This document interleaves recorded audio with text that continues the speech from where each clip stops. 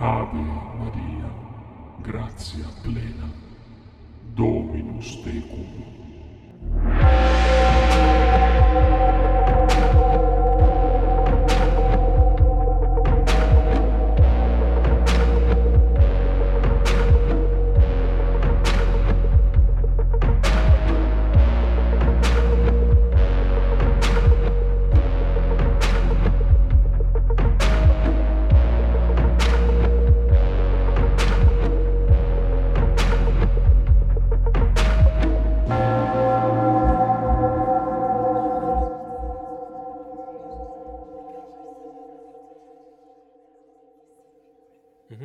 Okay. Welcome back, y'all, to another episode of the Red Text Podcast. I'm your co-host, Rai, aka the Mestizo Mystic on Instagram. And my name is Voga. I am Voga Lumicente on Instagram, and I have no nails on today, but that's not important. Ride, can you tell everyone what is important? The stubs are distracting me just a little bit.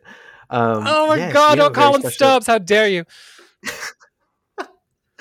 We have a very special guest today. We have Marshall, the Witch of Southern Light, joining us today, and I'm so excited to have. Or what are your pronouns, Marshall?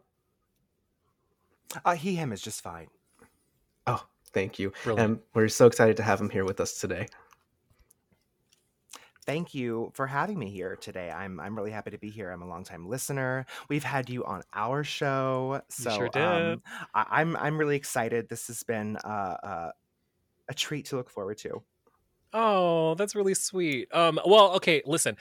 I this is gonna be a big Voga basically gassing Marshall up this entire episode because I have been a follower, a fan, a listener, a consumer of Marshall, both Marshall and Austin. Austin and I, we gab back and forth, but Marshall, I have been consuming your content for the better part of however long you've been online. Was it 3 years, something like that? Even more? About now, yeah. Yeah.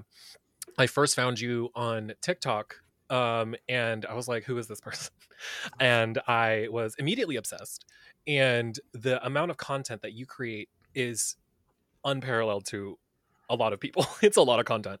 And realized that you produce a podcast with Austin, started listening to the podcast Southern Bramble, which is absolutely incredible. A lot of the things that y'all talked about on Southern Bramble were very formative things that I incorporate into my own practice. So now that I have you face to face on our podcast, I just want to say thank you very much, and an absolute just gratitude for the content that you create, both on your own, but also with the podcast that you produce, which is Southern Bramble with Austin Fuller, who is Bane X Bramble. The things that y'all contribute to this community is extremely impactful. So as podcast hosts ourselves, we know the impact that a podcast can have, and I just wanted to express my gratitude for the impact that your podcast has had on me. Well, thank you. Oh my gosh, that's feels like I'm so honored to have that impact on anyone, let alone someone who I also admire so much. My Nana, this is silly. My Nana actually messaged me because she was trying to ask for help to order my book on Amazon. And it was this, I love explaining things. I will literally screen record things on my phone and send them to my Nana so she will know how to replicate the steps to get there. I love her so much. And That's really sweet. She was like, I just saw your bio on Amazon, Marshall. And I was like, oh yeah. And she literally wrote it back to me. She was like, runs a podcast, writes a column, published author. And I said, yeah, all that. And I didn't even put my full-time job. And she was like, you've been a busy boy. And I was like, yes, I'm so busy. Oh, your Nana sounds so sweet. Oh, she is the matriarch. Absolutely. If you've ever seen Downton Abbey, she is a Southern version of the Dowager Countess. She is absolutely the Maggie Smith of my family. I love her. I was about to say. Yes, I love her so much. She's so witty. I could go on forever about stories about my Nana. She's great. Oh no, I can go on and on about my Lola because she is the light of my life. I swear.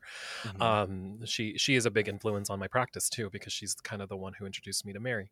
But Mm. anyways, before we get it on, we're just gushing over each other. Listen, Gabbing. yeah, we're just gabbing.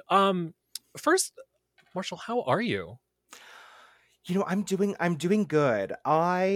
It's So I am 2 weeks into publishing my book, right? I'm a self-published author. I've spent the better part of a year putting this together in my free time, my spare time. Um, I have kind of been on this weird roller coaster of emotions about this work. I don't have a marketing director. I don't have a professional editor. I don't have a publishing house telling me whether or not the content that I'm putting out there is something that's, one, sellable, two, something people want to read, three, something that doesn't come across as amateur. So I felt I've had this roller coaster ride of feeling elation and pride, but also feeling really, really vulnerable. And I remember having a conversation with Olivia, I want to say about a month before the book came out. And I remember just kind of talking about, like, what if my biggest fear, and I was expressing this to Olivia, was that my book would be read as very amateur or first time writer, or he's not an author. And I remember being I was a little older than a teenager, I have to be honest. When I read the Twilight books, I enjoyed the story. And it wasn't Yeah, until much later that, like, a lot of criticism was coming in about writing style, about all these different things that I never noticed. And that was flooding my mind again. And I was just kind of like, oh geez, do I think I'm creating something that I really, really love or that's very, very moving, and I'm just gonna put it out in the world only to have it be kind of pointed at that?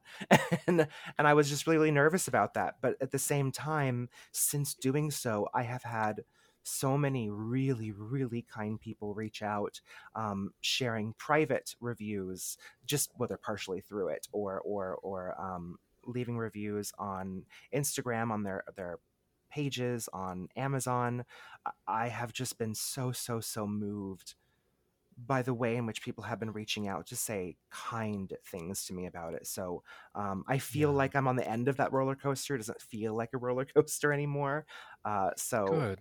I'm in a much better place now, and I'm really, really happy with how it's being received. That's wonderful. I'm happy to hear it. Here's the thing. As a fellow artist, something that is always going to happen when you are creating your art is that you are always terrified of being scrutinized. That is Mhm. something that you are always going to have to deal with. Mhm. Um, and putting something that is so personal and so and we're going to go into the book. Yeah. Promise, we are going to go into the book. Listen, dear listeners, don't worry, we're going to talk about this book because I cannot talk about this book enough.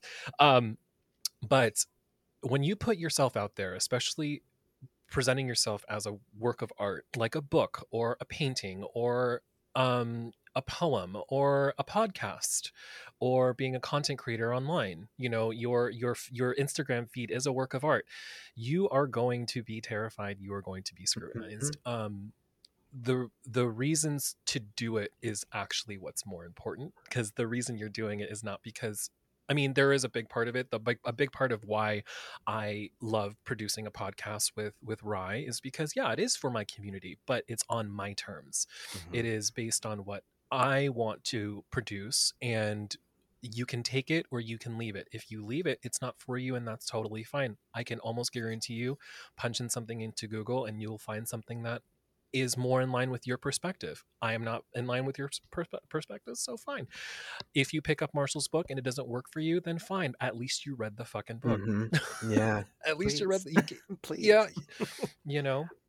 I just want to acknowledge, Marshall, like the vast amount of vulnerability it takes to put something out into the world like you have with this book. I mean, doing something on Instagram is one Absolutely. thing, and that's not to belittle or demean, what any of us do with our Instagram pages, but to channel your life's work and passion into a book, like just this physical thing for others to read and to resonate with or not resonate with. At the end of the day, it's the fact that you created this, you birthed this creation that is a part of you, and it's making me think of like the Horcruxes from Harry Potter, right? Like you're gonna live on in this book with whoever has it for generations to come, and just the vast amount of vulnerability that it takes to do that, to create that. I just honor that, and wanted to acknowledge that. Like, I'm just very proud of your ability to have done that. And it's just, and to go through that process of self-publishing too, like that's such, to me, it's a terrifying thing. Like, I feel just the way my mind works and process works, I kind of need like that external guidance and the critiques. And I would be personally terrified to self-publish, because I'm just like overthinking every little minute detail of like, did I do this well enough, or like, is this going to be received well enough, so just fully want to acknowledge that it is wonderful what you have created. I haven't yet finished it, but it's beautiful, and it's the first of its kind that I've ever seen of a grimoire steeped in It storytelling and is. intertwined with magic. Like, that's the first type of grimoire like that I've ever seen. So Mhm. you've, as far as I know, you've created a one of a kind masterpiece that's unique, as well as just embodies you and your practice, and I think that's absolutely wonderful. Well, thank you so much. That truly means the world to me. I'm so glad that uh, I'm really, really glad that my vision for what I want to put out there is being seen. That's what I'm hearing from so many people, from you guys, is that people who read it are feeling seen, and it makes me feel like my vision for them to be seen is being seen. So that's really what I want to put out there, is something that makes people who dive into my work feel like they are a part of it, and they can make it a part of their craft.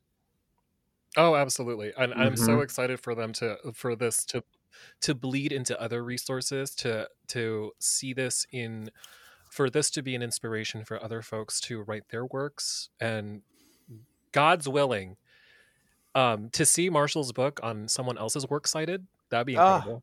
to imagine my book in someone else's bibliography. I mean, Yeah. that is just like awe-inspiring, truly. Yeah, yeah, and we're gonna get into the book. We're gonna Yes, we get will. into We the will. book. We're going to get into the book towards the towards the later half of this episode. But I do want to. Well, first of all, hang on. Let's talk about Rye. Rye, how are you? I'm good. I'm still like, Let's get it. We didn't get a check in for you. Let's check in for yeah, you. no, I'm mind boggled, because even though I switched Wi-Fi and shit, I feel like there's still a lag, so the audio delay is throwing me off a bit. But I've had a wonderful day. It's a beautiful, beautiful sunny day in San Francisco today.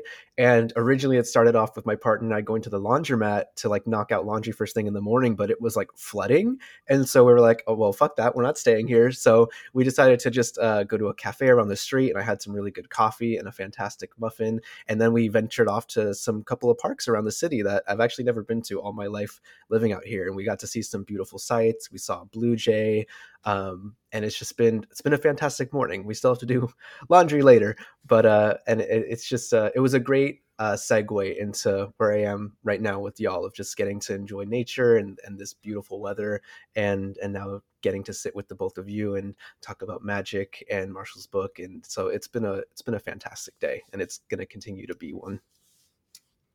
Oh, good. That's so good that you're spending time outside, because I Hmm. haven't seen outside in days. Let me tell you something. I I think the last time, Rye, you and I spoke was last week. Did we record last week or the week I think it before? was the week before. The No, week it was before. last week. Yeah, it was on the beginning It of was last Ramadan. week. Okay. Yeah, so listen, y'all. I got another job. I first of all, I'm a clinician. I work in healthcare, and I work 12 hours a day sometimes. And then I decided to get a third job because I'm just so silly. And I decided to try to become an editor for a content creator, and I got the job. Now I'm an editor for a content creator, and their content creator is a friend to all of us. They are Frankie, the chaotic witch aunt. I am now I am their video editor. So all of the last three, as of this recording, the last three videos that you've seen on Frankie's channel were mine. I edit those. They are incredible, if I do say so myself. But editing videos is very, very, very, very time consuming, and I'm Yes. very busy all the time. And also, I edit the videos for the podcast as well, for the video versions of the episodes. So I've been compiling I've been consolidating like editing days. Like today is an editing day. As soon as we're done here, I'm going to be editing, and then tomorrow I'm also going to be editing. But also I have tomorrow is Palm Sunday as of this recording. So this week This week is going to be a very busy week for us because it's Holy Week. So it's leading into Easter. So I have this really huge ritual that I'm planning for Easter Sunday, and I haven't written it yet. I've started writing it. I haven't written it completely. So I'm working on that. I am supposed to be going to mass tomorrow morning. Um, there's a mass at 8 and there's a mass at 10. I don't know which one I'm going to yet. And then all day I'm editing, and then I'm writing my ritual down, and then someone commissioned me for a rosary, so I have to make a rosary. Girl. So, ah, I know. I listen. I'm not burnt out. I'm just really busy. I'm not overwhelmed. I'm just really busy. I'm planning everything out. The secret to not burning out, y'all, is not first not overloading yourself with work, obviously, but also staying organized. Stay Mm. organized as much as possible. I am a very organized person. It drives me crazy when I'm not, like, when things are scattered and all over the place. But I'm having a great time. Frankie is such a wonderful person to work with. They are so easy, and it's so much fun to have so much liberty in regards to editing those videos, because I'm having so much fun editing those videos. If y'all haven't seen the last couple of go watch their content, go watch all of their videos, but the last 3 are really fun. I put a lot of work into editing, you know really fun stuff. There's a lot of Jesus memes in it. It's really fun.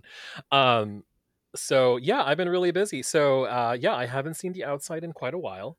But I, because of Holy Week coming up, I'm actually cutting down on my workload because I have a lot of magical work and devotional work to do this week. So I'm very excited for that. Um, but yeah, okay. So Marshall, before we talk about your book, I just want to talk about you personally, and because we haven't had a chance to get to know you yet, or our listeners haven't gotten a chance to get to know you yet on our podcast. Um, let's just start from the beginning. Like, how did you start? How did things start for you in regards to your practice? I know that you have talked about this, about your practice and how it started on your podcast before. The Big Blue Book, everyone knows it. um so yeah, how did it start for you?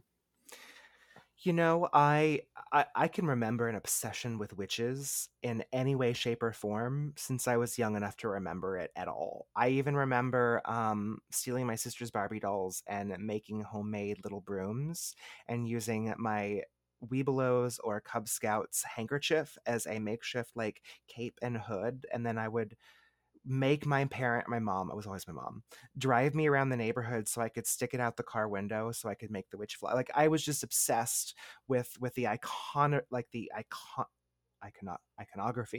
of the witch. Thank you. And it was one of those things that just as a archetype stuck with me in my psyche since I can remember. And it wasn't until like I said, I want 12ish, maybe 13 years old. I know it was in 6th grade. I remember that specifically. So whatever age that was, I discovered Buckland's complete book of mythology, complete book of witchcraft at a Books a Million in the department store mall, and it was one of those things where you see something that I guess I always kind of believed was a fiction, right? Like it was something that I'd only been exposed to within fiction, and all of a sudden there was not only this one book, but I kept looking around a whole section on a religious aspect that I had no idea even existed. Mind you, I'm so young. I'm a white cis male in suburbia. I was not exposed to anything outside of what was put in front of me at that point in time. It was so eye-opening. I saved up weeks worth of lawnmower money to basically purchase it. I kept it hidden from my parents for a while. Um, I ended up getting, once I came out to my parents as not as gay, but as wanting to practice this, they were, dad did not care. Mom was kind of wishy-washy, but she wanted to support my interests. So, that got into Silver Raven Wolf, and Scott Cunningham, and all the good ones. I still remember like having a fun shopping day with my mom, and it was when Practical Magic. Oh my gosh, so that must have been what, 1998, 97, around that time period. It had just come out I in think so. I think Blockbuster. you're right. Yeah, 97, 98. It had just come out in Blockbuster, and I was so excited because I had just purchased To Ride a Silver Broomstick, and we had rented Practical Magic, and I literally laid on the couch and watched that movie 3 times on a loop while looking through the book. It was just one of those things that stuck with me as a really, really happy, absolutely passionate, uh, overstimulated with witchery moment in my life, and it still sticks with me. I can still hear like the beginning of the movie starting as I flip through the pages. It was a passion of mine so quickly when I got into it. Unfortunately, it caused a lot of problems at school. Actually, I don't think I've actually told this story before. Ooh, this will be a good one then. Yeah, I was in please do. sixth. Yeah, I was in 6th grade, and I remember it got around the school. I mean, I was bringing these books to school. I was reading them in class, their class. Um, Apparently, some parents got really concerned about a witch at school and suburbia. I mean, it was like one of those moments where I had no idea this was going on, but I remember being pulled out of class into this was in like 6th grade, so this is young. I was told that, but there were 3 teachers, and as an adult, I know one of them now was gay, which is he was trying to protect me. He was sweet. But one of the head teacher, who was basically the teacher of that grade at the time, I remember her specifically saying, like, we've got a lot of concerned parents calling in. We have had a lot of scared students, and there's been a lot of talk of witchcraft and voodoo, and you putting hexes on people. And I'm just like, I do practice witchcraft. I'm a Wiccan, but this has nothing to do. You know, what do I do? I'm a scared 6th grader. I don't know how to respond to this. Right, Do I lie and say no, it's not true when I literally have books in my bag that are about right, witchcraft? right. So, and I even remember like that one gay teacher. I remember the only reason I remember him specifically saying something that was kind was just like, I think this may be getting a little out of hand. Like, because he was even the history teacher too, which is quite beautiful because he brought up, like in Salem, this was kind of a hysterical thing. And they basically shut him up, which is indicative to that time period too, because it was Yeah, that's 1998. interesting. The irony and all that. Yeah. The irony and all of it, exactly. And they basically told me, you need to shut it down, no more talk of voodoo or witchcraft. And I'm like, you can already hear the early 90s synchronization of all things that are totally separate, right? So they're saying these things to me, and I'm like, I am a child. What am I supposed to do to make this stop? Because they said, if this talk and discussion doesn't die down, we're going to have to call your parents. And that was really scary for me because I Mm. was not in a healthy place yet with my parents around this subject matter. So that was how I did my first freezer spell. And I got it from Teen Witch by Silver Raven Wolf. And I Oh remember I wow. wrote the Wow. situation down specifically as stated. I put it in a little baggie. I put it under ice and water, and I put it in the freezer. And I want to say I remember it very specifically. Things died down very quickly. They never had to call my parents. We moved on. I went to 7th and 8th grade, still practicing witchcraft, still being a known Wiccan, I mean, like, I even remember reading some of these books for class projects in my 7th and 8th grade year. Like, I continued on. No one had it wasn't really a problem anymore. So that was my first spell I ever did.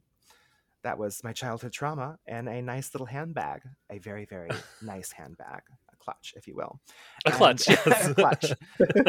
Unfortunately, as I got older, I mean, I continued to practice all the way through high school on my own.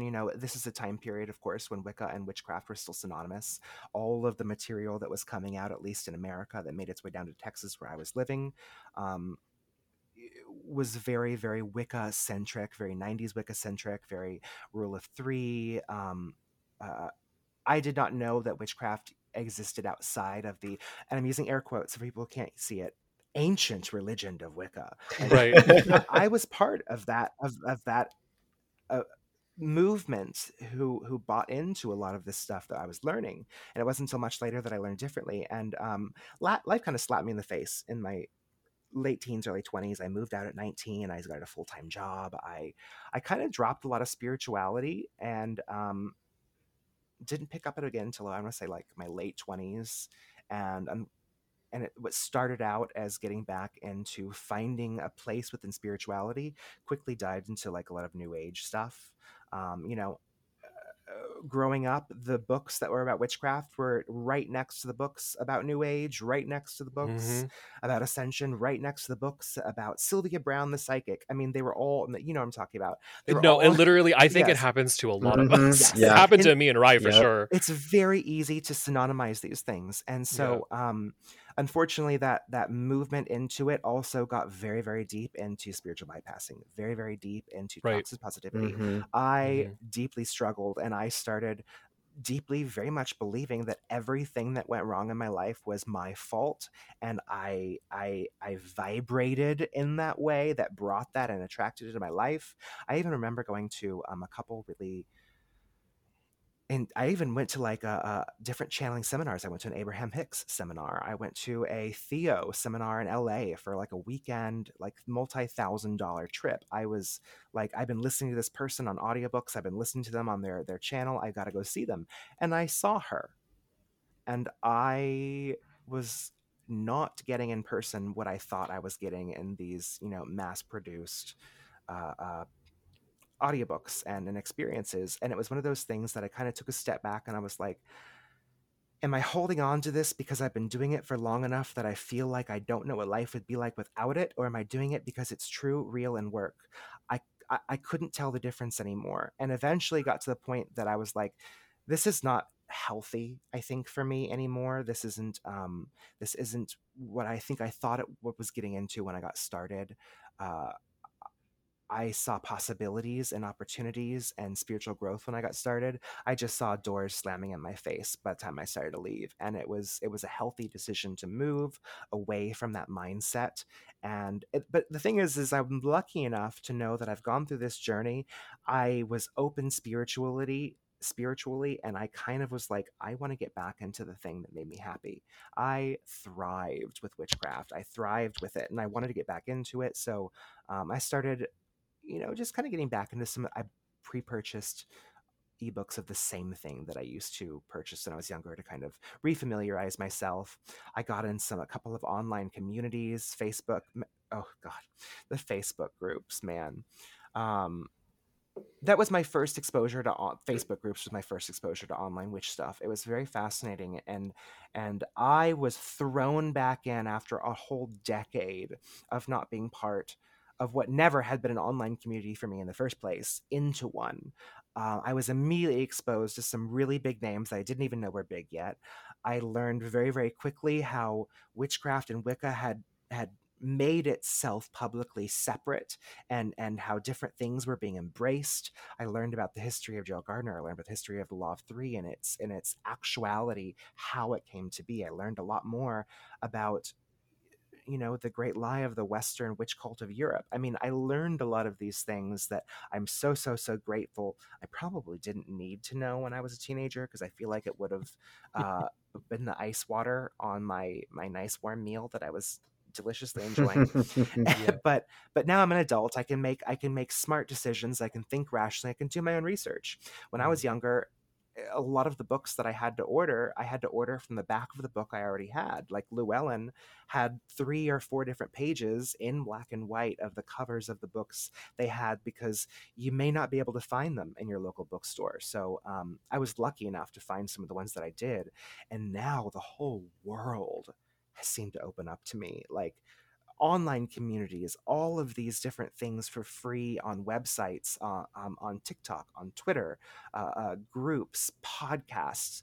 I hadn't even gotten into podcasts at that point in time. I was still listening to true crime podcasts.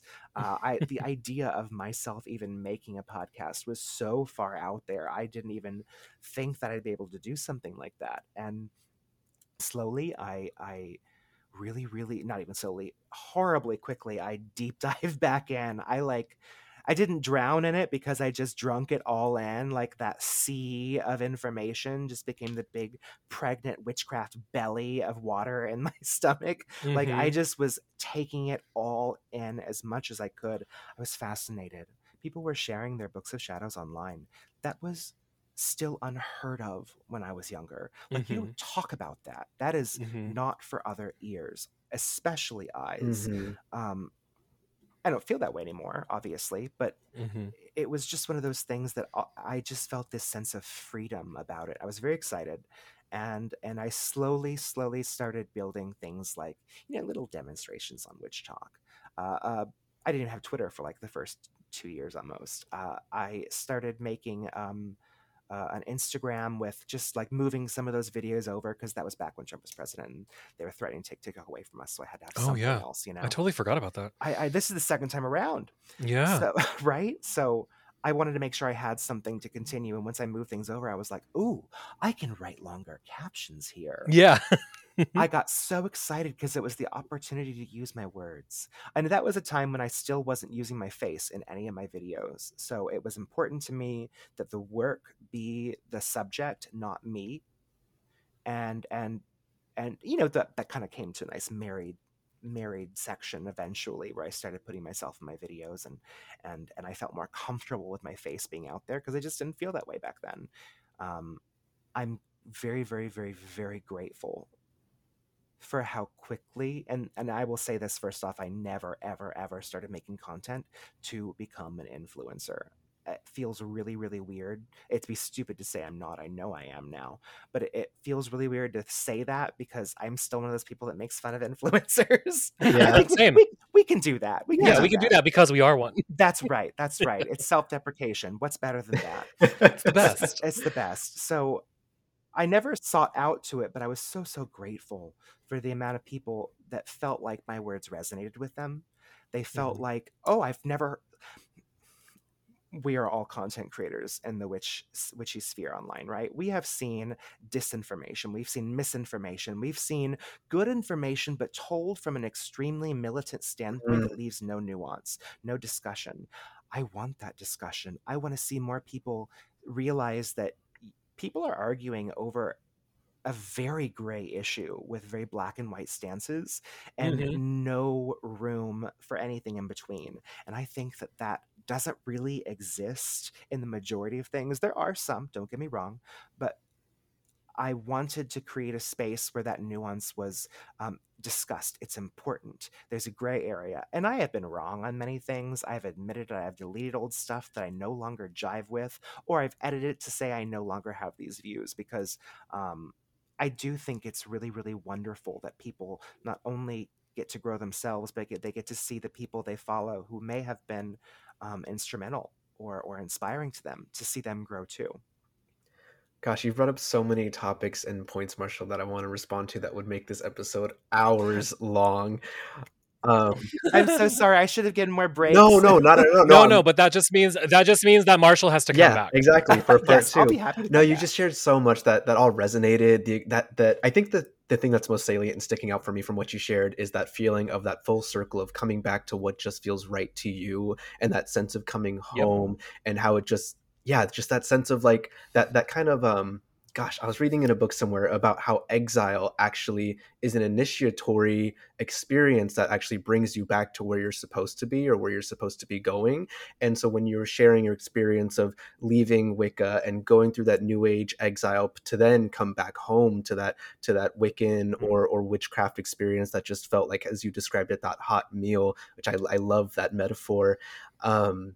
Yeah, it just resonates so much for me, and I know probably Voga too, because we've shared our experiences of how we left our upbringing of religion to then to go into New Age, to then find witchcraft and folk magic, and how that just felt like our coming home experiences. So I resonate so deeply with what you're sharing, and God, you brought up so much, like the necessity of nuance in and dialogues that are needed, and the issues that arise with online witchcraft communities, and just all of that. I just snaps for all of it. So thank you for everything that you just shared, because I'm just like, yes, I'm here for all of it.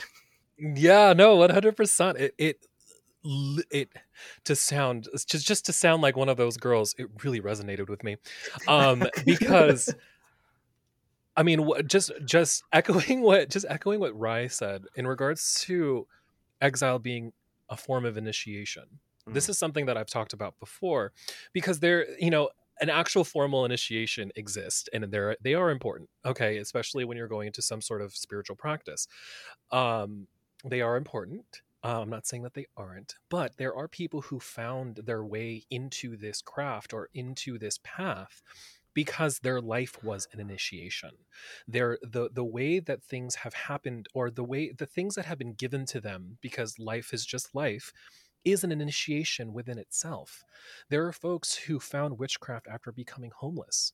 There are people who found witchcraft because of a very toxic and abusive relationship. I mean, the spectrum is so broad as to how people find this practice and how they customize their practice for themselves. And most of it was because, I mean, when you talk about an initiation, something that initiates that practice, it could be anything. It could be anything that could that could push you in that direction. There's a lot of people who their initiation into witchcraft was leaving the church.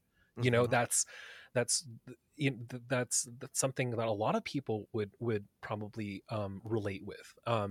My initiation was a little bit kind of topsy turvy, where I had to deal with a lot of family trauma and religious trauma, where it kind of went back and forth, and I had to kind of deconstruct my idea of my faith, and how my faith and my family weren't the same thing, and I had to kind of disconnect those two things at the same time.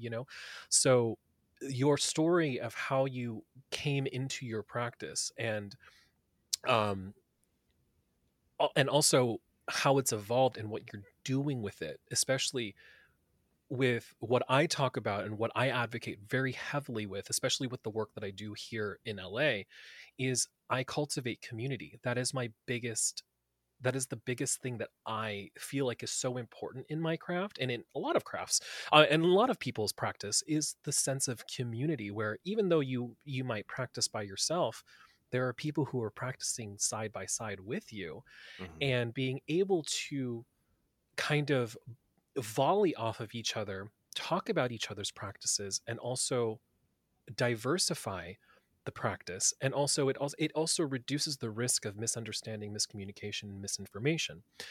Being able to talk about, and thank God for social media, because it made it so much easier for us to connect. Because if it wasn't for social media, I probably wouldn't even know who Marshall was. This is when until the book came out, of course. um Well, if it weren't it's for social media, I probably wouldn't have been able to self-publish my book. That's exactly right. And for it to be so successful, for people to actually have it in their hands, the sense of community and what you did with your practice is really admirable. And it's something that I think Rye and I, what we wanted to do with our podcast for this little niche group of magical practitioners, is we wanted to give them a voice too, Mhm. and that's what you've done with the community, and that's what we continue to do with both of our podcasts, is to give people voices and to give people a platform to talk about these things, because some people, they don't have the freedom, they don't have the privilege to talk about them, they don't have the privilege to talk about the things that we're talking about today openly. And at least we're giving them a place where they can talk back to their phone or talk back to their computer and say, like, yes, that's how I feel. This is the experience that I'm having right now, and I know that someone has experienced it before, and this is how I navigate it, so that I can make my life as easy as possible, and try to get myself out of it, try to make myself better, make myself just more aware socially, just in general. So love that. Thank you for sharing that story and being vulnerable with us, because I had a base of, how your practice has started, because I told you I'm an avid listener to you and Austin. So thank you for sharing that story. I really, really appreciate it. Happy um to. right Yeah, Marshall, I want to ask a Do you have a I question I or do anything? have a question. I'm really curious where your practice is today. Like what like do you have a label for it? Like I know I correct me if I'm wrong. I feel like you've identified it as traditional witchcraft before. And so I'm just curious to Mhm. how your practice and your magic and your craft has evolved from where you were as a Wiccan years back to where it is now, and what that practice looks like, as well as how it has influenced your book. We can go into even more explicit detail in the book later on, but I definitely know the two intertwine. So I would love to know what your practice is, what it looks like, and how that influenced the creation of your book. Yeah, absolutely. So I do identify mostly as a traditional witch. It's interesting that word itself seems to evoke a lot of different ideas and different people. And so for listeners, I really want to make it very, very clear. the word traditional witch sometimes comes with capital T and sometimes a lowercase t. And I'm talking about a lowercase t, specifically meaning that I practice a set of traditions within witchcraft, not the tradition, not a initiatory closed tradition like Clan of Tubal Cain or a couple of these other ones that are focused very specifically on their own uh, uh, closed groups or titled historical, literally orally passed down traditions.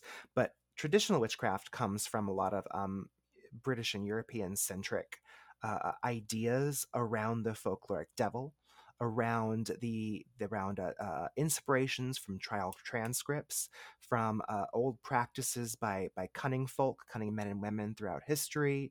Um, it's a very, very loose amalgamation of traditions that have inspired a lineage, or more so inspired a craft. So um, I do follow this concept of like a folkloric devil and a witch queen, if you will. My practice, and I think I've said this before, but maybe some of the listeners haven't heard this on this show because they don't listen to mine and they should, but whatever. Um, I I have evolved a lot from Wicca, which is a very, it was a solitary eclectic Wicca, right? It's very Scott Cunningham. It was very based off of what I was reading from these books and then duplicating and replicating in a practice. In my practice now, I find that it is much more inspired and made personal. So in books that you can read about traditional witchcraft, like Keldon's Crooked Path or Besimsting and Sword, and somewhat you also see it in traditional witchcraft, the Book of Cornish Ways by Gemma Gary. You do see this idea of a folkloric devil and a witch queen or witch mother that seems to create a type of archetype, if you will, which some people, in my opinion, mistakenly compare a lot to the Lord and Lady from Wicca. But the Lord and Lady from Wicca is really about a representation of a type of fertility cycle and a type of creation pattern, if you will. And that may not be everyone's interpretation of it. That was the one that was presented to me through Scott Cunningham and through Raymond Buckland's version of Wicca at the time. The way that I see the folkloric devil and the witch queen or witch mother are very, very, very different, because I don't see them as this couple whatsoever. I actually see them as a part of differences in perspective and spectrum. So I see the folkloric devil as the physical initiator, the gatekeeper at the crossroads, the being in which I can go out and touch with the grass, touch with the dirt, stand in power at an actual crossroads, at a cemetery, at a liminal place. The stones, the water, the elements I work with, those all connect back to the physicality in my craft. I see the witch mother or witch queen as what I cannot see, what I cannot feel, what I cannot sense outside of my own second senses, or I should say sixth sense, whatever you want to call it, my second sight. The witch's purview. I see her or them, because she is not female. It's just a very easy human way to kind of conceptualize it, as the non-physical. And you may have heard the terminology, the light between the horns, right? You hear that a lot in traditional witchcraft, the horns being the folkloric devil and the light being the gnosis that is presented to you through this figure.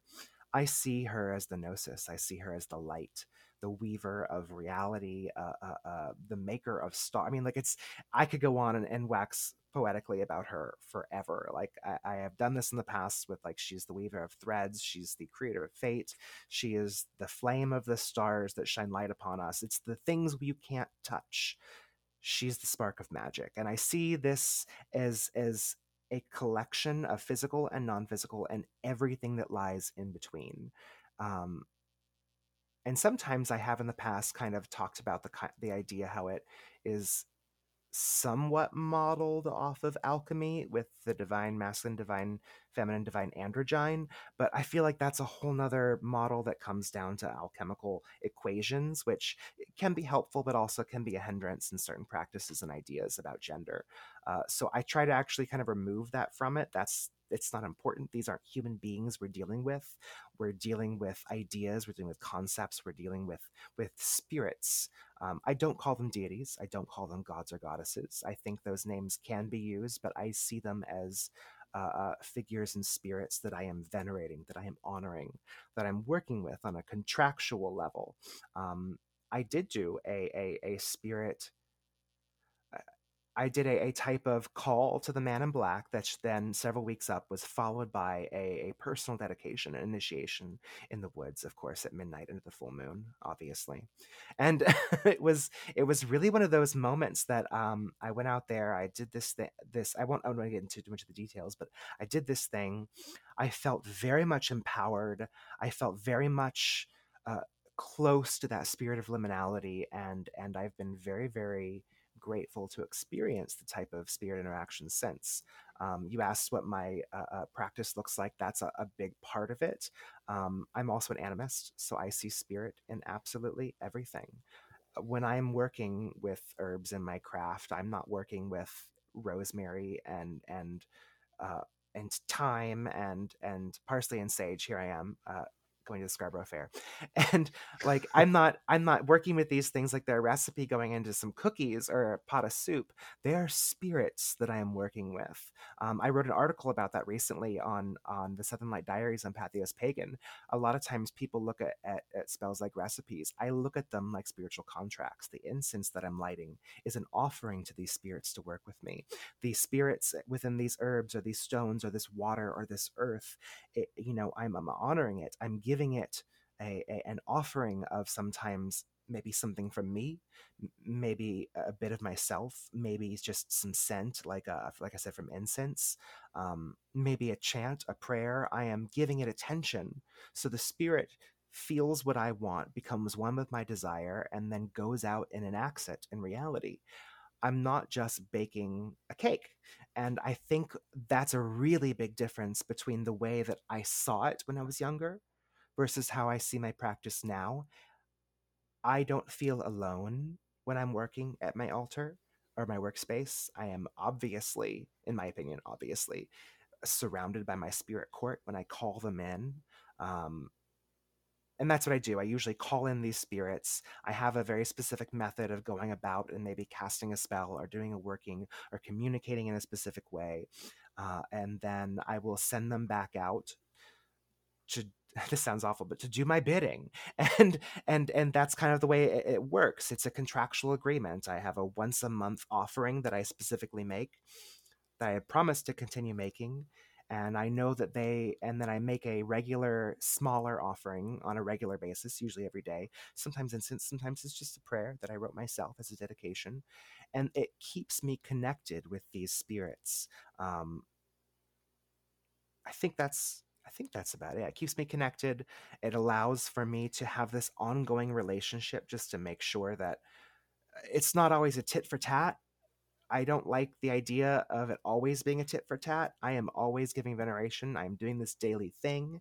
And in return, when I ask for something, my spirits are more than happy to help me achieve it. Mm-hmm. Yeah, I mean the whole tit for tat thing I think is unrealistic. Mm-hmm. Um, you can't really expect. First of all, I think that there is a big aspect of what is warranted and what is not that we sometimes forget. Mm-hmm. Because at the same time, it's like we are so heavily conditioned in this time and space, especially here in the United States, where we believe that we're entitled to whatever we ask for, Ugh. regardless of whether we do the work or not. Right? Mm-hmm. We just feel like we're entitled because we're human beings and we think that we're entitled to everything, either land or spaces or people or whatever. We're entitled to it all, right? Um Spirits don't work like that. Spirits Mm-mm. get to choose what is warranted and what is not. No, this is not, you are not entitled to this, so I will not give it to you. Thank you for the work that you've done. Let's revisit this at another time, where I feel like maybe that time I'm going to feel like you deserve what you're asking for, or maybe it's warranted, or maybe it's just not the time. It's just bad timing on your part, because Mm-hmm. at most of the time they just know better. um but at the same time, I appreciate the whole aspect of how heavily influenced your practice is when it comes to spiritual work. That is something that I always try to advocate when it comes to practicing your craft effectively. The efficacy of your craft is how well you cultivate relationships with your spiritual court, Oh whatever yeah. that spiritual court is. And they get to dictate what that looks like. What they like and what they don't is up to them. You can't just give them whatever they want and expect things to happen, right? You have to, it's a trial and error kind of a thing, and you have to work constantly at doing that. Especially with the work that we do and the work that we talk about here on the podcast, like we have a cornucopia of spirits to work with that aren't even earth based. They're all just heavenly based, right? They're just Mhm. like, they're all like in the sky. But even working with saints who are now heavenly spirits, we're earthly spirits. They knew what it felt like to be human. They relate to us on that human level. And that's kind of where my practice bleeds into more of the witchcraft aspect of my practice. I know I've in some cases had to not really defend my practice in regards to what it means to be a witch, but kind of just say what I have to say and what my praxis or what my belief system is, or what my uh I'm trying to find the word, cosmology, how it kind of blends together. Because like when I work with saints, and then when I work with local land spirits, when I do those things, like go out to the woods and talk to the spirits of the land, that's where it bleeds into each other, right? Because I do Mhm. both. And I've spoke about this before, where my witchcraft and my devotional work, they're sometimes the same and sometimes they're separate. And I have to decide, I have to discern what is appropriate and what isn't, based on what I know about my spirits. And the only reason why I know what my spirits want is because I communicate very effectively with them. I can't bring some saints into the woods to talk to the devil. It doesn't work. They're you not know interested. they're not interested. And also, though, it's not even just like they're not going to smite you, but they'll ignore you. Like, what are you doing? Like, if you want to talk to me at your altar. All you need to do is pray to me, right? Mhm. As opposed to like going out into the woods. It's like, I need you to walk 3 times clockwise around a cauldron, around a fire, butt ass naked on a full moon. You know what I mean? So Well, it it'd be like calling your hairstylist because you have a plumbing issue. No, I don't. right. What am I gonna do? It's a perfect analogy. What That's am I gonna exactly do? right. That's the perfect analogy, because it's right. It's like, you have to, just because you see it in a book, just because you see it in just because there are parallels, because there are things that you see that look the same, doesn't necessarily mean they are the same. Mhm. You have to sit with these spirits. This is actual spiritual communication. This is actual, like, sitting down and talking to your spirits is so important. And like what you said, like, the rosemary that you have in your hand is the vessel to the spirit. It Mhm. is what is carrying that spirit.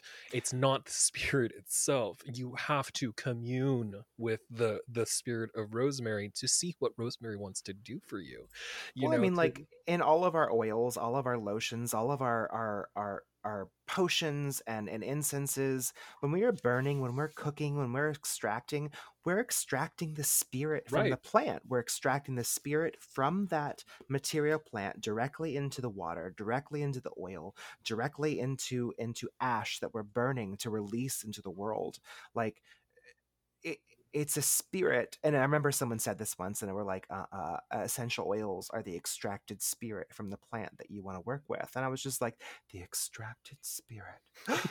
Oh, I was so moved by the language and verbiage, and I just love that because that's true. When you make a potion, when you boil your tea, what you are extracting the essence Absolutely. of what that plant material is. That's part of witchcraft. There's this is going to be really funny, story that kind of goes into what you're talking about. I don't know if y'all remember Rachel Ray and how she used to have this TV show Mm-hmm. on Food Network called 30-Minute Meals, where she would have a 30-minute block where she would make an entire meal. And I used to watch it religiously. I loved Rachel. First I of all, I loved loved it. the I Food loved Network. Rachel Way. Yeah, Rachel Ray was one of the girls. I loved her so much. And there's this thing that she would do sometimes with dried herbs, where she would put it in the palm of her hand. And one of her little tips to get more flavor out of the herbs is to rub it in your palm. And she said, I remember this in my head. especially going into like this practice where it really resonates with me now, where she said like you gotta rub it, you gotta rub these dry herbs, okay, you gotta wake them up, you gotta wake up the spirit, right? And I was like, that's exactly Mhm. what um what it means to work with the herb, not just use the herb but actually work with the spirit of the herb, is when you're actively working with them, when you're waking it up, when you're making spirit work tactile.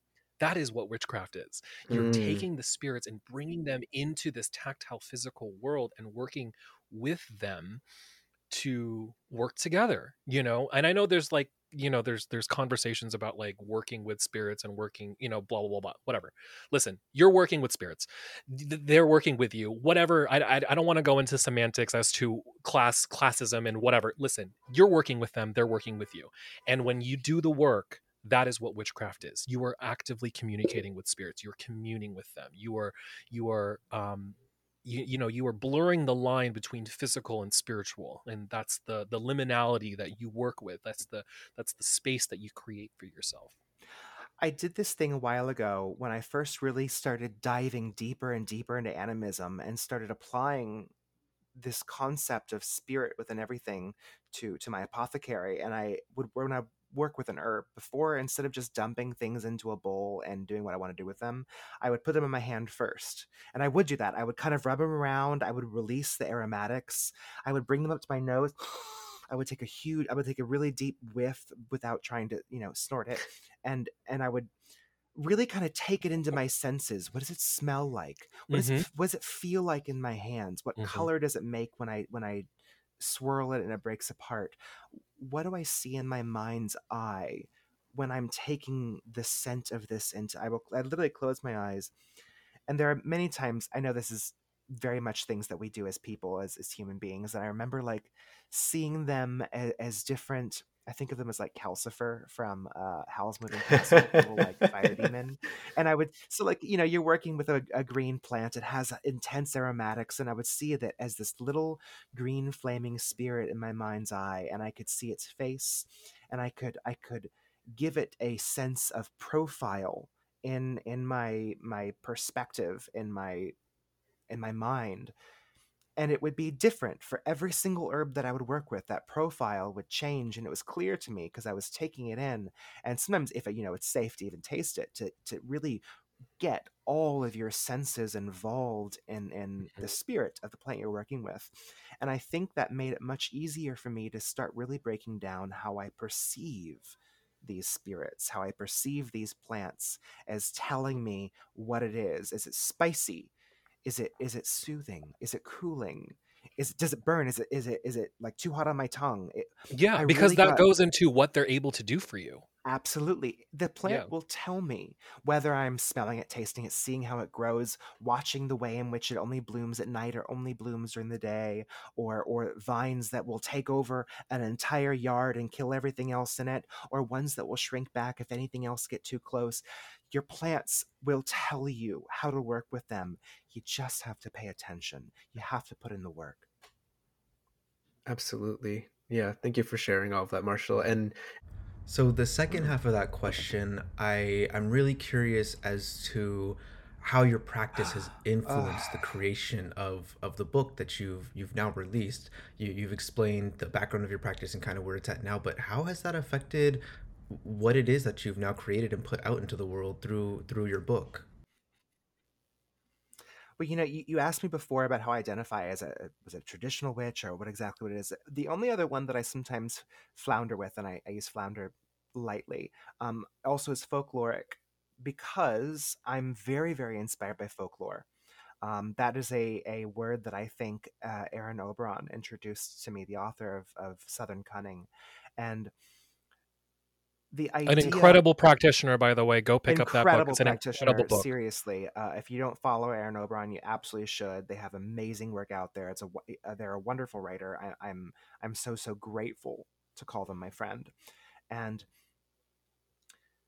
they really introduced me to the idea of folklore being much more integrated into witchcraft than I think I had been introduced before.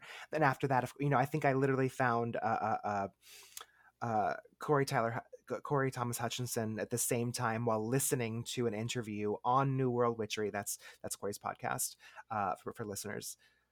Listening to an interview with Aaron Oberon. So it was this really kismety sort of thing where I was like, oh my God, I found some people. I found some of my people.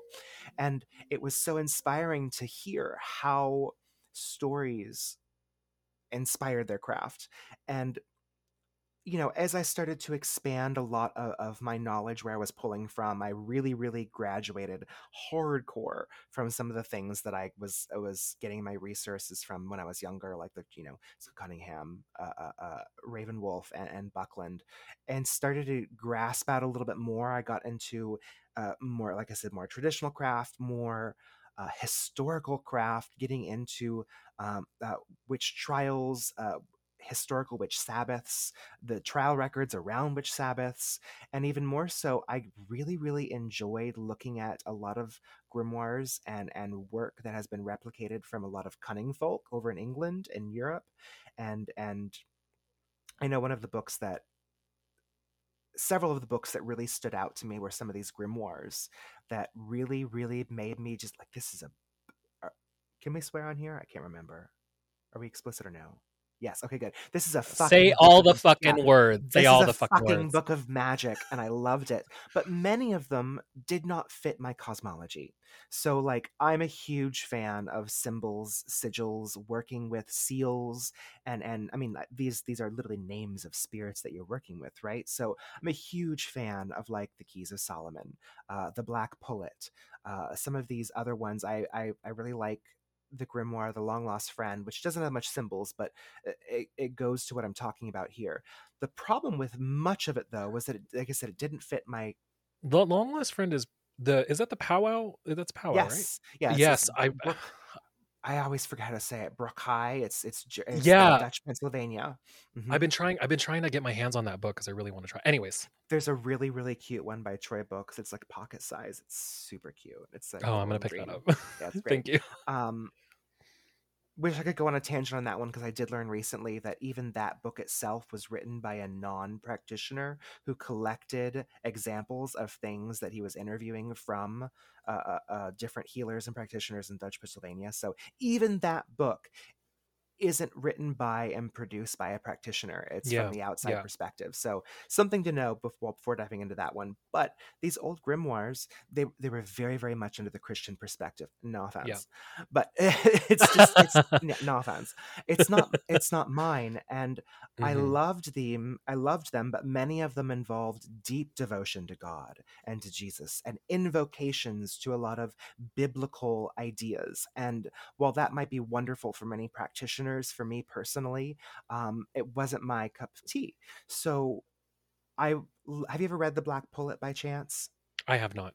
It's this it's this really fascinating little story, and that's what it is. It is a story about a man who finds himself being traveling, and it's been a long time since I read it, so the beginning is a little fuzzy, but basically he gets helped after an accident by a magician who secrets him away inside a mountain where he lives the life of a sorcerer. And he has no children and decides while he's recuperating, he has no apprentice, no child, no one to pass down this information, and decides to teach him while he's recuperating. In the process, this book delivers a bunch of seals, rings to wear, and words to say while working with these seals to achieve your ends. So it's literally a book of talismans.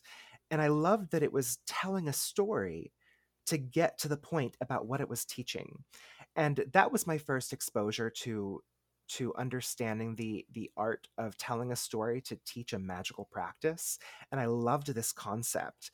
But a lot of the things that were in there were really, I mean, this is one of those Bibliothèque Blue French grimoires that came out around, I want to say, the 1700s, maybe late early 1800s. I can't remember to be sure, so don't quote me on that. But a lot of the things in which they were saying, like, do this seal, wear this ring, say these words, and 3 servants will pop up out of the air and they will bring you grapes, wine, and bread and cheese. And I was like, that's cool. They're not showing up. I know that. Like, I know this. So I wanted to create, yeah, we know this, as much as I would like that. I wanted to build upon this concept, and because I was so inspired by folklore, teaching stories and tales teaching magical acts or inspiring them. I wanted to kind of build on something of that, and there's been multiple other books since then where like the first half is teaching you and the last half is rites. So I wanted to kind of put this whole collection, this compendium together of stories and narratives and tales, or just parables, because some of them really have no point except for the act of teaching you something. Some Mm-hmm. of them have entire stories and cosmologies built in within. Mm-hmm. And I wanted to create something that pulled in the reader and put them in the viewpoint of either the actual witch practitioner or the person receiving the help from the practitioner. And I wanted the reader to feel like they were sucked into these stories and immersed into these characters, because many of them are things that I have maybe experienced myself. Some of them are reminiscent about things that are happening right now. There's a story called Witch Bottles, and it goes into I don't want to give too much away about that one specifically, but there is a moment where the town kind of turn on a couple because they are in a non-conforming relationship, and one of the things they say is we have to protect the children. And we are going through a very visceral, very real, like I'm not just making up cliches, this is happening now. Mm-hmm. And I wanted a lot of the things that we as queer people are experiencing to be something that was in our actual material, because many of the types of old fairy tales and stories are things that have, I don't want to say all of them are outdated, because a lot of these themes can be timeless, right? But some of them feel so far removed, like princesses and princes and uh, uh, different types of adventures that they're not things that are happening right now. I wanted to take these stories and deliver them in a way that felt so applicable to the way in which many of us are feeling oppressed, feeling taken advantage of, feeling marginalized, feeling disempowered, and find that place of power. And I really, really loved that no matter how it came, because it didn't always come in the way in which one might think, we these characters were empowered again. They found their sense of power, and you got to be a part of that story with them and then take it into your own practice. So that was why I ended up writing the book the way I did. It was important to me to make sure there are hundreds, if not thousands, of 101 witchcraft books out there that will regurgitate the same information over and over and over again, and everyone needs a good baseline. Yep. But I wanted something that made people feel, I feel seen in this book. Mhm. Yeah. Well, okay. So I'm going to put a little bit of a Christian context into this because this is what we do here. Mhm. Um, y'all, let me tell you something. Once, I'm not going to give too much away, and this is not hyperbole. This is an extraordinary book. And the reason why I'm saying this is because when you look at grimoires and you look at there are grimoires that are grimoires and there are grimoires that are cookbooks. And there's nothing wrong with a cookbook. There's nothing, it teaches you how to do something and you get something out of it, right? But there is something about this book that really hits close to home. And the reason why I'm saying that is because one, it feels like someone is telling me a story. It doesn't feel like someone is trying to explain a story to me or explain why something is happening to me. Someone is telling me a story and it's up to me to figure out why they're telling me this story. Reading this book, when y'all actually get to pick up this book and read it, it feels like someone is telling you a story. And when we compare something like this, something that's full of tales and stories, and you compare it to something like the Bible, Hmm. that is also a book of tales and stories. And what are those tales and stories trying to teach you? They're trying to teach you lessons. And when people write these things down, when people write their accounts down, especially back then, it is a way to explain how the world works, right? It's a way to explain how things in our world works in our favor and not in our favor, and also how to navigate those things, right? There's always a lesson to be learned in stories that are being told. And that's what the Bible does for some people. That's what grimoires do for other people. And also, um, there's a certain I'm just gonna. I think it's a really good time for us to actually mention it. You wrote a book once, I and I did. and the book is called um, "Cunning Words: A Grimoire of Tales and Magic," um, and it's absolutely beautiful. The simplicity of the actual the cover itself. I have the hardcover version of it. It is absolutely stunning, and it is also filled with Marshall's own artwork. I understand, right? Hmm. Yes, it is absolutely beautiful. I don't want to give off way too. It's already been victimized to my annotations. Victim away. That's yours. Make it yours. Yes, but yes, it is a beautiful book, and it is absolutely the artwork in it is stunning. The writing is stunning, and like I said, you mentioned at the beginning of this episode that you were worried about people feeling like this is amateurish. Mhm. This is not a scholarly work. This is someone who's telling you stories, and that's why it feels like that. Someone who literally is it is structured like someone is telling you a story. This feels like Tales of the Beetle and the Bard, like from Harry Potter. Like it's like it feels like a storybook where someone I would take this book and read this at bedtime to like a child. I mean, to my child I would if I had one. Like I would read this. This is Careful a with chapter 3. yeah. And yeah, and that's the reason why witches can fly, and that's what that it feels so personal, and it feels so folky. It feels so like the stories that were told around a campfire to teach kids about the boogeyman, or to teach kids about anything about righteousness, or about, and that's how the stories in the Bible were started. Like, it was all word of mouth. It was through sermons and teachings and people listening to the stories of man. And it's a way of explaining how the world works. This is just another way of explaining how the world works, and it is a beautiful, beautiful book. And I Thank think that's you. a really good way of segueing into the book itself. So maybe it's time for us to talk about the book. Let's do um it. there have I read this book. I'm almost going to be on my second reading of this book. um it is structured in three parts, I understand. Hmm. um and the first part of this book are the actual tales, the stories that go into it, and they all have this, interesting, I don't know if y'all know what I'm talking about when I say this, but they have like this interesting like Valentine's Day or like Love Actually feel to it, where like characters kind of peek into each story. Yeah. Like you have like archetypes that are kind of related to each other in each story, where you see different characters from other stories kind of peek into it.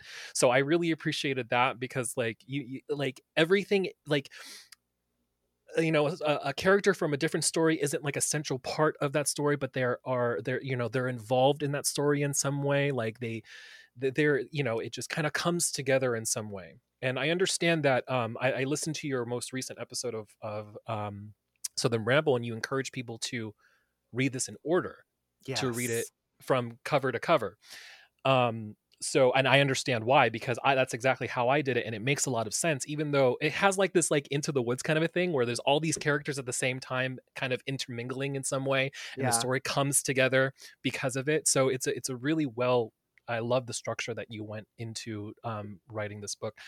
Some of the stories that really stood out to me, just to let you know, Our Mother in Red brought me to tears. um I It was very emotional when I read that story. it brought me to tears writing it. Like, the fact that I know people are reading it and feeling seen. um I get really emotional talking about it, so if I get misty, you'll have to forgive me. It was one of those stories that I just felt.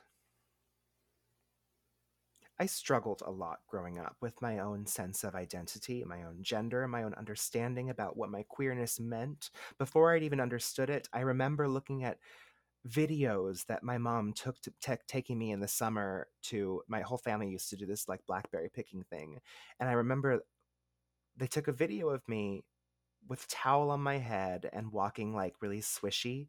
And I remember watching that video while remembering what was in my mind while it was being taken, which I didn't know was being taken. And I used to do this thing where I would go out in the wilderness when I thought I was alone, and I would pretend to be a pretty girl and that all the flowers were talking about how pretty I was. And it was, I know that seems so silly, but that was my childish mind really finding a very, very private place to um to be playful about things that scared the shit out of me before I even understood why I was scared. And I never got the opportunity to read a story that gave respect and love and celebration of having those feelings. And I wanted to write something that not only celebrated that, but also gave the freedom to go through it without the hardships that I know so many people who are trans, non binary, and struggling to figure out their identity. Um, I know there are a lot of questioning people out there who don't even know what they're questioning at different ages. And I Mm-hmm. wanted to have a story that didn't dive too deep into the pain of that, but more into the acceptance and the respect and the joy of it. I've never read a story like that before, and I wanted to put it out there. That story was so impactful because it felt like I was reading a story about myself. Um, it felt, and without giving out too, like, I don't want to spoil too much because I want folks to go and read the book, but also particularly pay attention specifically to that story, because that story does have a very, very uh important conversation that we talk about all the time here. We talk about, or just not here, but like just on the online space all the time, in regards to coming to terms with who you truly are and presenting yourself in the most authentic way. This just puts a magical spin on it, and it puts a mystical spin on it, which I, is always very, very enlightening, and that's also really entertaining, because the way I saw it in my head was, I saw it in my head as an anime for some reason. Like, I really saw it as like I Spirited love that. Away. I Like love Spirited, that. yeah, like Spirited Away was popping into my head when I was reading that story. Like, that's how I saw it in my head, and Oh, it was absolutely beautiful. that's such a compliment.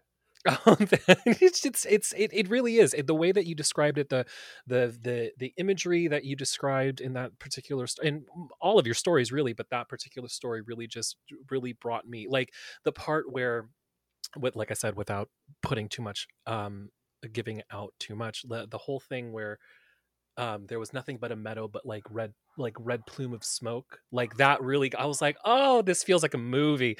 It really feels like a magical movie that I'm watching. It's a stunning book, There and a is stunning there is story. one thing I do want to point out about that you just said that, and this won't give anything away because it's right in the beginning, the very, very beginning, and people will miss it if you're not looking closely. So you'll notice I have a map in the very beginning of the Mm-hmm. book that helps the readers kind of Mm. lay out a landscape about where everything is taking place.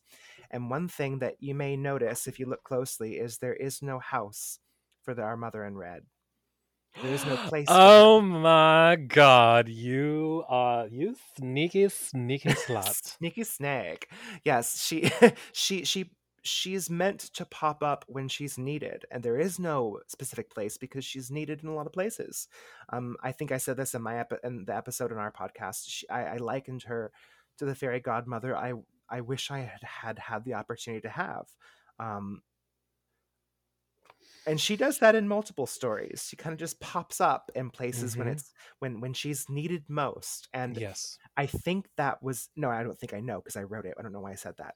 Uh, I wrote it in a way that I wanted it to be the visage of the charmer. Not, yes, she's a witch, obviously, but not the typical dressed in black witch in the woods, but a charmer, someone who might be there to help, someone with a little bit too much knowledge, someone who lives on the fringes, someone who you would only go to when the mundane has failed you. And I wanted that visage to be there. And it's interesting, actually. I think even Austin said something recently about like the red path of the witch, and I was just like, that's a really good way to put it, the red path. And I I I wanted her to have a most fantastical, well, not actually, no, some of them have more fantastical. stories now that I think about it. But I did want her to kind of be slightly otherworldly, mostly because as an archetype, she is a spirit, and she's Mhm. a spirit that you can work with within my book. Well, that idea of the spirit, that kind of spirit, it bleeds into a lot of spiritualities. Okay, because that the reason why that hits so hard for me is because she reminds me of Mary. Because Absolutely. in the story, there is a gift that our mother in red gives to a character, and Mhm. that gift is bravery. And I talked about this in our, I think in our Marian devotion episode, the revisited one that we recorded, that's out now. That's something that Mary gave me. She gave me the courage to present the way that I wanted to present. And um I know that Rye has the same kind of feelings in regards to Mary. Is she shows up when you need her. She Mhm. shows up. She is that mother in red where I'm always paying attention to you. Even though I'm not sitting next to you, I am paying attention to you, and I will show up when you need me. I'm just waiting for that moment to happen. And that's the reason why she really had me at my, she really gripping my heart when I was reading that story. Is an absolutely stunning story. Well, thank you. Going more into the structure of the book, I know that Mhm. it's divided into three parts. I know that there's more of like a section of the book that's more like poetry, right, kind of Yes. telling stories in the same way, but and then also towards the end we have more of like the more practical stuff, the more things that you can do yourself, like the I would venture to guess that these are things that are coming straight out of your own book of shadows. Is that true? Is that like the I know that everything was written by you, but Mhm. the influence that the practical side of the book itself, what influenced that part? Um, yes, many of those spells, some of those spells were already in my own personal grimoire, my own personal book of shadows. Some of them were inspired by writing the stories themselves. There were multiple times where I would try to extract uh, a spell from a story and be like, no, that's wrong. And I would take that very much as I am being told by the spirits within my story, that's not the way it goes. That's not the right way it goes. And I would write it till I got it right. So it felt like I was being told this is the right way to go.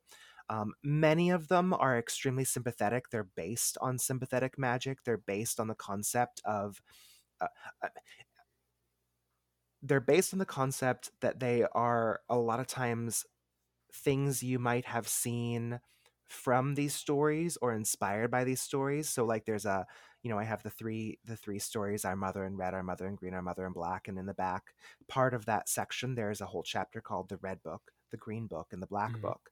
And Hmm. it's done this way because some of the spells that are in there are rites that you can do are very clearly seen in the stories. And some of them are there because they're the magic that you can expect the Red Mother to be doing that would have been in her book. Because a lot of times, and every one of these stories, I think I mentioned at one point, a book of rites, a book of herbal healing, a book of spells, a book of something. And what you're getting in the back is that book that I'm describing. So you get to see all their magic, you get to see all their spells, you get to see all the things Our Mother in Green does to heal with herbs and plants. You get to see all the things that are written down in Our Mother in Black's book of curses. You get to see all the things that Belinda gets to have within her little book. So you get a much clearer and more expanded viewpoint of things that you may not have gotten fully within the story that continue on and forward. And I did this in a way, how I mentioned earlier about some of those grimoires like the Keys of Solomon, whatnot. Like Hmm. these are the Keys of Solomon, or the greater Key of Solomon. It's a testimony followed Hmm. by invocations, followed by seals that you can use with those invocations. Hmm. So you get this sequence of information to teach you how to use the magic that's at the very, very end. And so I wanted the stories and the poems to set you up with an entire court of spirits that any of the reader could move forward on, and then understand how to work with the back, the magic in the back. So um I kind of lined it up that way to give you the opportunity to, I guess, understand where these spells came from, because a lot of times spells as sympathetic magic, a lot of times if I don't have anything at hand or I need to do something quick, I know a lot of my virtues in my head. I know the spirits that I can call to work with if I need to, with certain things that I may have on hand. Many times I will do a bit of sympathetic magic that is unplanned because I know like responds to like, microcosm affects macrocosm, and a lot of these spells you can see do exactly that. And they even go a little bit deeper into the narrative themselves. You can see they pull in the green mother, the red mother. They pull in these characters, these spirits, and they tell a little story within the rhyme, you might be saying. They tell a little story within the scroll you might write and put in that amulet or charm bag. And I wanted a type of magic that was clear where it was coming from, but also felt individual, completely new, and something that wouldn't be already in almost every single other 101 book of magic. This may be presumptuous to say, Go ahead, say it. but I tend to be very presumptuous. That's okay.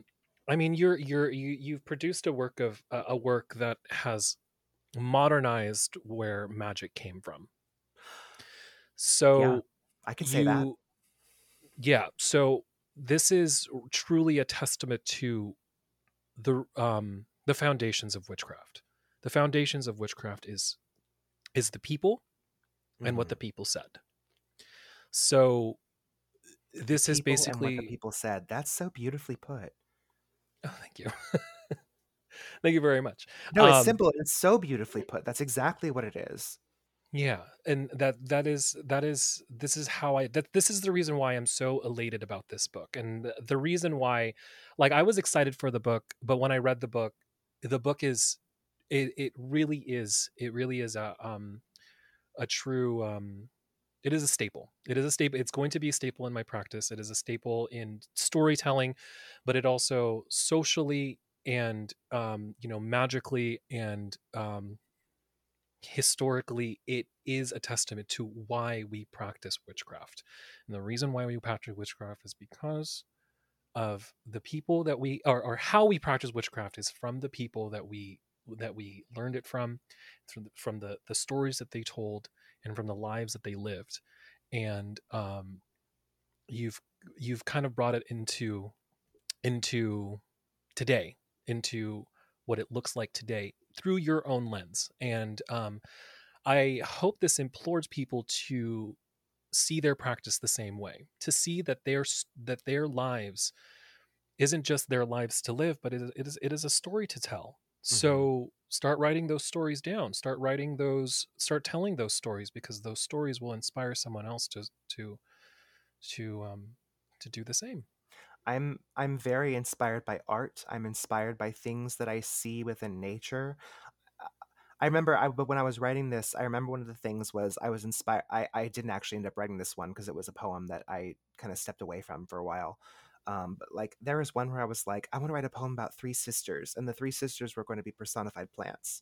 And then I was going to write around the fact that these three plants can work together or are separated, and how they have specific virtues that can work together, but because they were separated, and the story brings them back together. And it was this concept of how we can see the spirit within the plants that we're working with, and we can turn those into parables.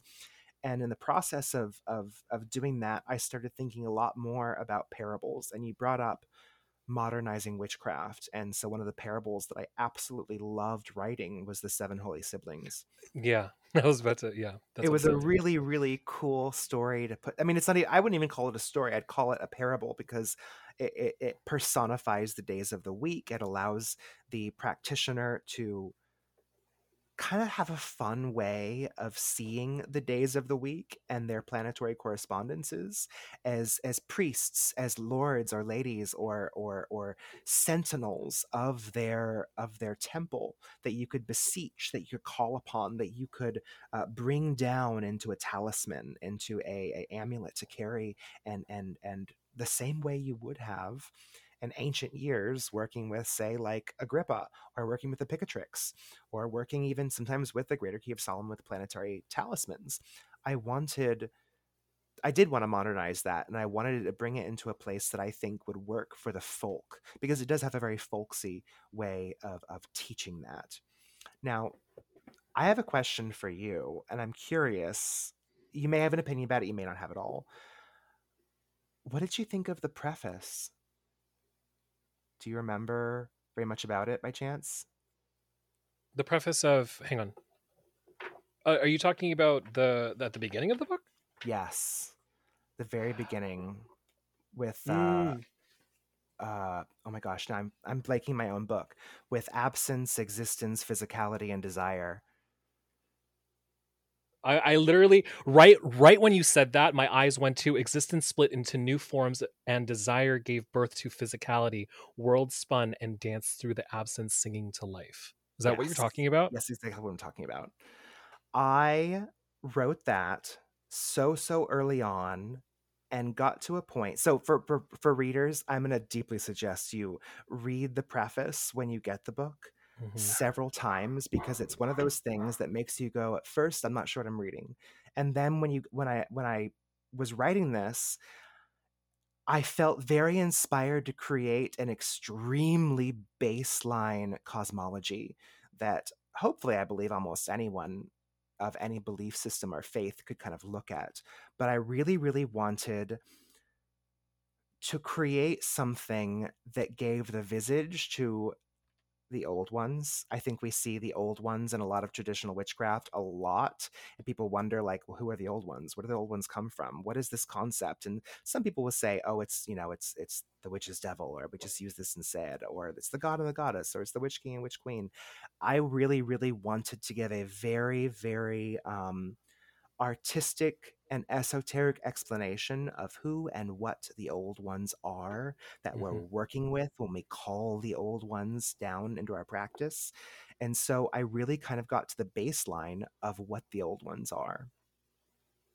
Yes, and the way that you actually wrote this preface, everything desire, physicality, absence, they are existence, they are capitalized to suggest that they are personified and they're Hmm. spirits. So it's, I didn't notice that until you mentioned that, so thank you very much for bringing that up. I'm gonna actually Of be looking at course. this. It's really, really interesting to see this because I see it through a different lens now. That's absolutely beautiful. Absence, existence, desire, and physicality saw what they created, and for the first time intelligent beings saw the old ones. Stunning. Stunning writing. Absolutely stunning writing. And for a lot of people who have a lot of religious views, I wanted them to be able to tap into these stories, whatever your religious views are, because there are practitioners around the world under lots of different belief systems.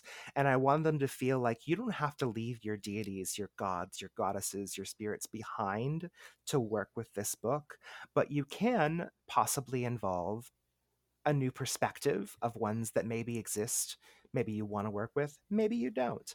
And to be perfectly honest, the preface itself is slightly removed from the rest of the book, except for a couple different places, and I wanted that to be on purpose, because to be perfectly honest, and if you go back and reread it, it's kind of an esoteric rewriting of the Big Bang.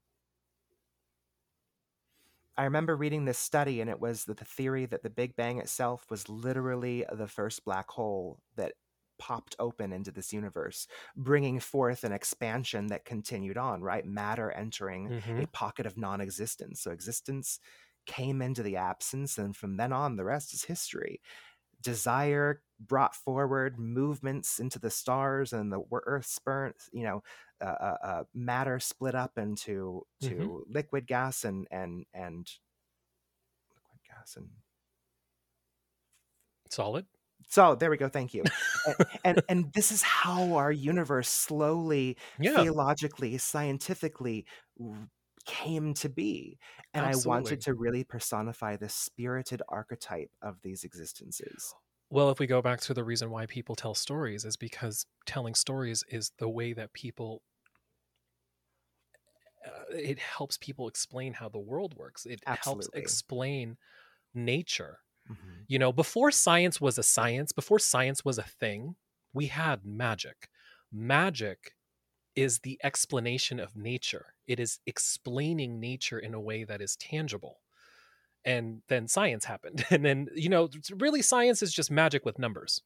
So, that's the reason why we tell these stories, is to explain. And that's the reason why spirituality in every aspect of the word, religion, or it's a man's way of explain, not man's, but humankind's way of explaining how the world works, how nature works. And this is the reason why we tell these stories. So, your Big Bang, your Genesis, your preface is your Genesis. It This totally is your is. Bible, and your preface is your Genesis. It is. It really is. And that almost didn't make it into the book at all in the first place. I was like, maybe this is too removed. Maybe this is too religious. I don't know. And the further I got into the book, the more I realized, oh, this has to be part of it. Oh no, it's stunning. It literally, it was very clear to me. In fact, I almost wanted to call it, like the In the preface to beginning. No, I'm just I, kidding. I almost did. I literally, it almost started with in the beginning. It was like, no, that's too cliche. I can't do that. But it was going to be the preface to the preface, because I wanted to be very clear that this is a esoteric explanation of how all of time began into this universe. And the stories don't really go that far back in time. So you'll notice in a couple different places there are characters that might say, they might say like, buy the old ones, dearie, because it's supposed to be clear that this ideology has slowly been funneled into the people who are the practitioners within the stories. The thing is it's just so subtle. It's almost like a backdrop. But later on in the grimoire section of the book, it gives you the opportunity to work magic, to work with these figures, work with these spirits and archetypes, so you can have the ability to kind of tap into them, if you will. I love it. First of all, thank you so very, very much, you darling woman on the go, Marshall, for being with us today. I really, really appreciate it. This really is a full circle moment for personally for me. Thank you so much for being on our platform. I really, really appreciate it. Go pick up the book. It is absolutely stunning. It is, like I said, just for the sake of reading just a really well written book of tales and folklore. It is absolutely beautiful. Before we do our plugs and our names and our Instagrams and all that, I just want to go ahead and talk to our patrons really quick. Really quick. We have a new patron for our Archangels tier, Miss Mon. Thank you so much for joining the coven. We really appreciate your support. And our top patrons for this episode is going to be Martin VJ of our Seraphim tier, Kaylee Rains of our Seraphim tier, and Kobe Koff of our Seraphim tier. Thank you so much for your support. We really, really appreciate you. Everything that your support means that we get to publish this podcast, this platform that we have, that we love so much dearly, and also goes into Rise in Our Lifestyle. The money goes a long way. So thank you so much for your support. We really, really appreciate it. But yeah, if you are listening to this right now, I encourage anyone to join the Patreon, where we release early access video episodes of our episodes about a week in advance. And you get to see these beautiful faces. Everyone pose. There we go. As well as bonus episodes and blog posts that we write periodically when we feel inspired. And also for the top tier, you receive Rise personal tarot readings, as well as artwork that I periodically release. I think that's it. So please join the Patreon if you feel inclined to do so and become a member of the coven. With that said, okay, Marshall, where can we find you? What is all the things? Where can we get the book? All of that stuff. Okay, so first you have to call the court. I'm just kidding. You can find you can find me on I said Instagram. call, not conjure. I know, right? You can find me on Instagram and TikTok at Witch of Southern Light. You can find me on Twitter at MarshallWSL. If you'd like to buy my book, Cunning Words, A Grimoire of Tales and Magic, I am self-published on Amazon. It's direct print order, so the moment you order it, it will be printed and mailed to you hopefully within about 2 to 4 days, depending on where you are. You most likely at this point will not find it in stores or retail just yet because I am self-published and it's published through Amazon. Hopefully soon I will have a copy into stores within the next month or so. If you'd like to buy my art, I do sell my art on all merchandise at my Redbubble shop. I have my own Patreon. I have my own podcast with Austin, Banex Bramble on Instagram called, what is it called? I've said Cunning and Crooked so many times, I have no idea. Yes, a podcast, Southern Bramble, a podcast of Podcast crooked of ways. Crooked Ways. We're on season 3. It's been 3 years, okay? Yes, Southern Bramble, a podcast of crooked ways on pretty much all streaming platforms. And yeah, I think that's it. That's me. Wonderful. And with that said, my name is Voga. I am Voga Illumiscente on Instagram.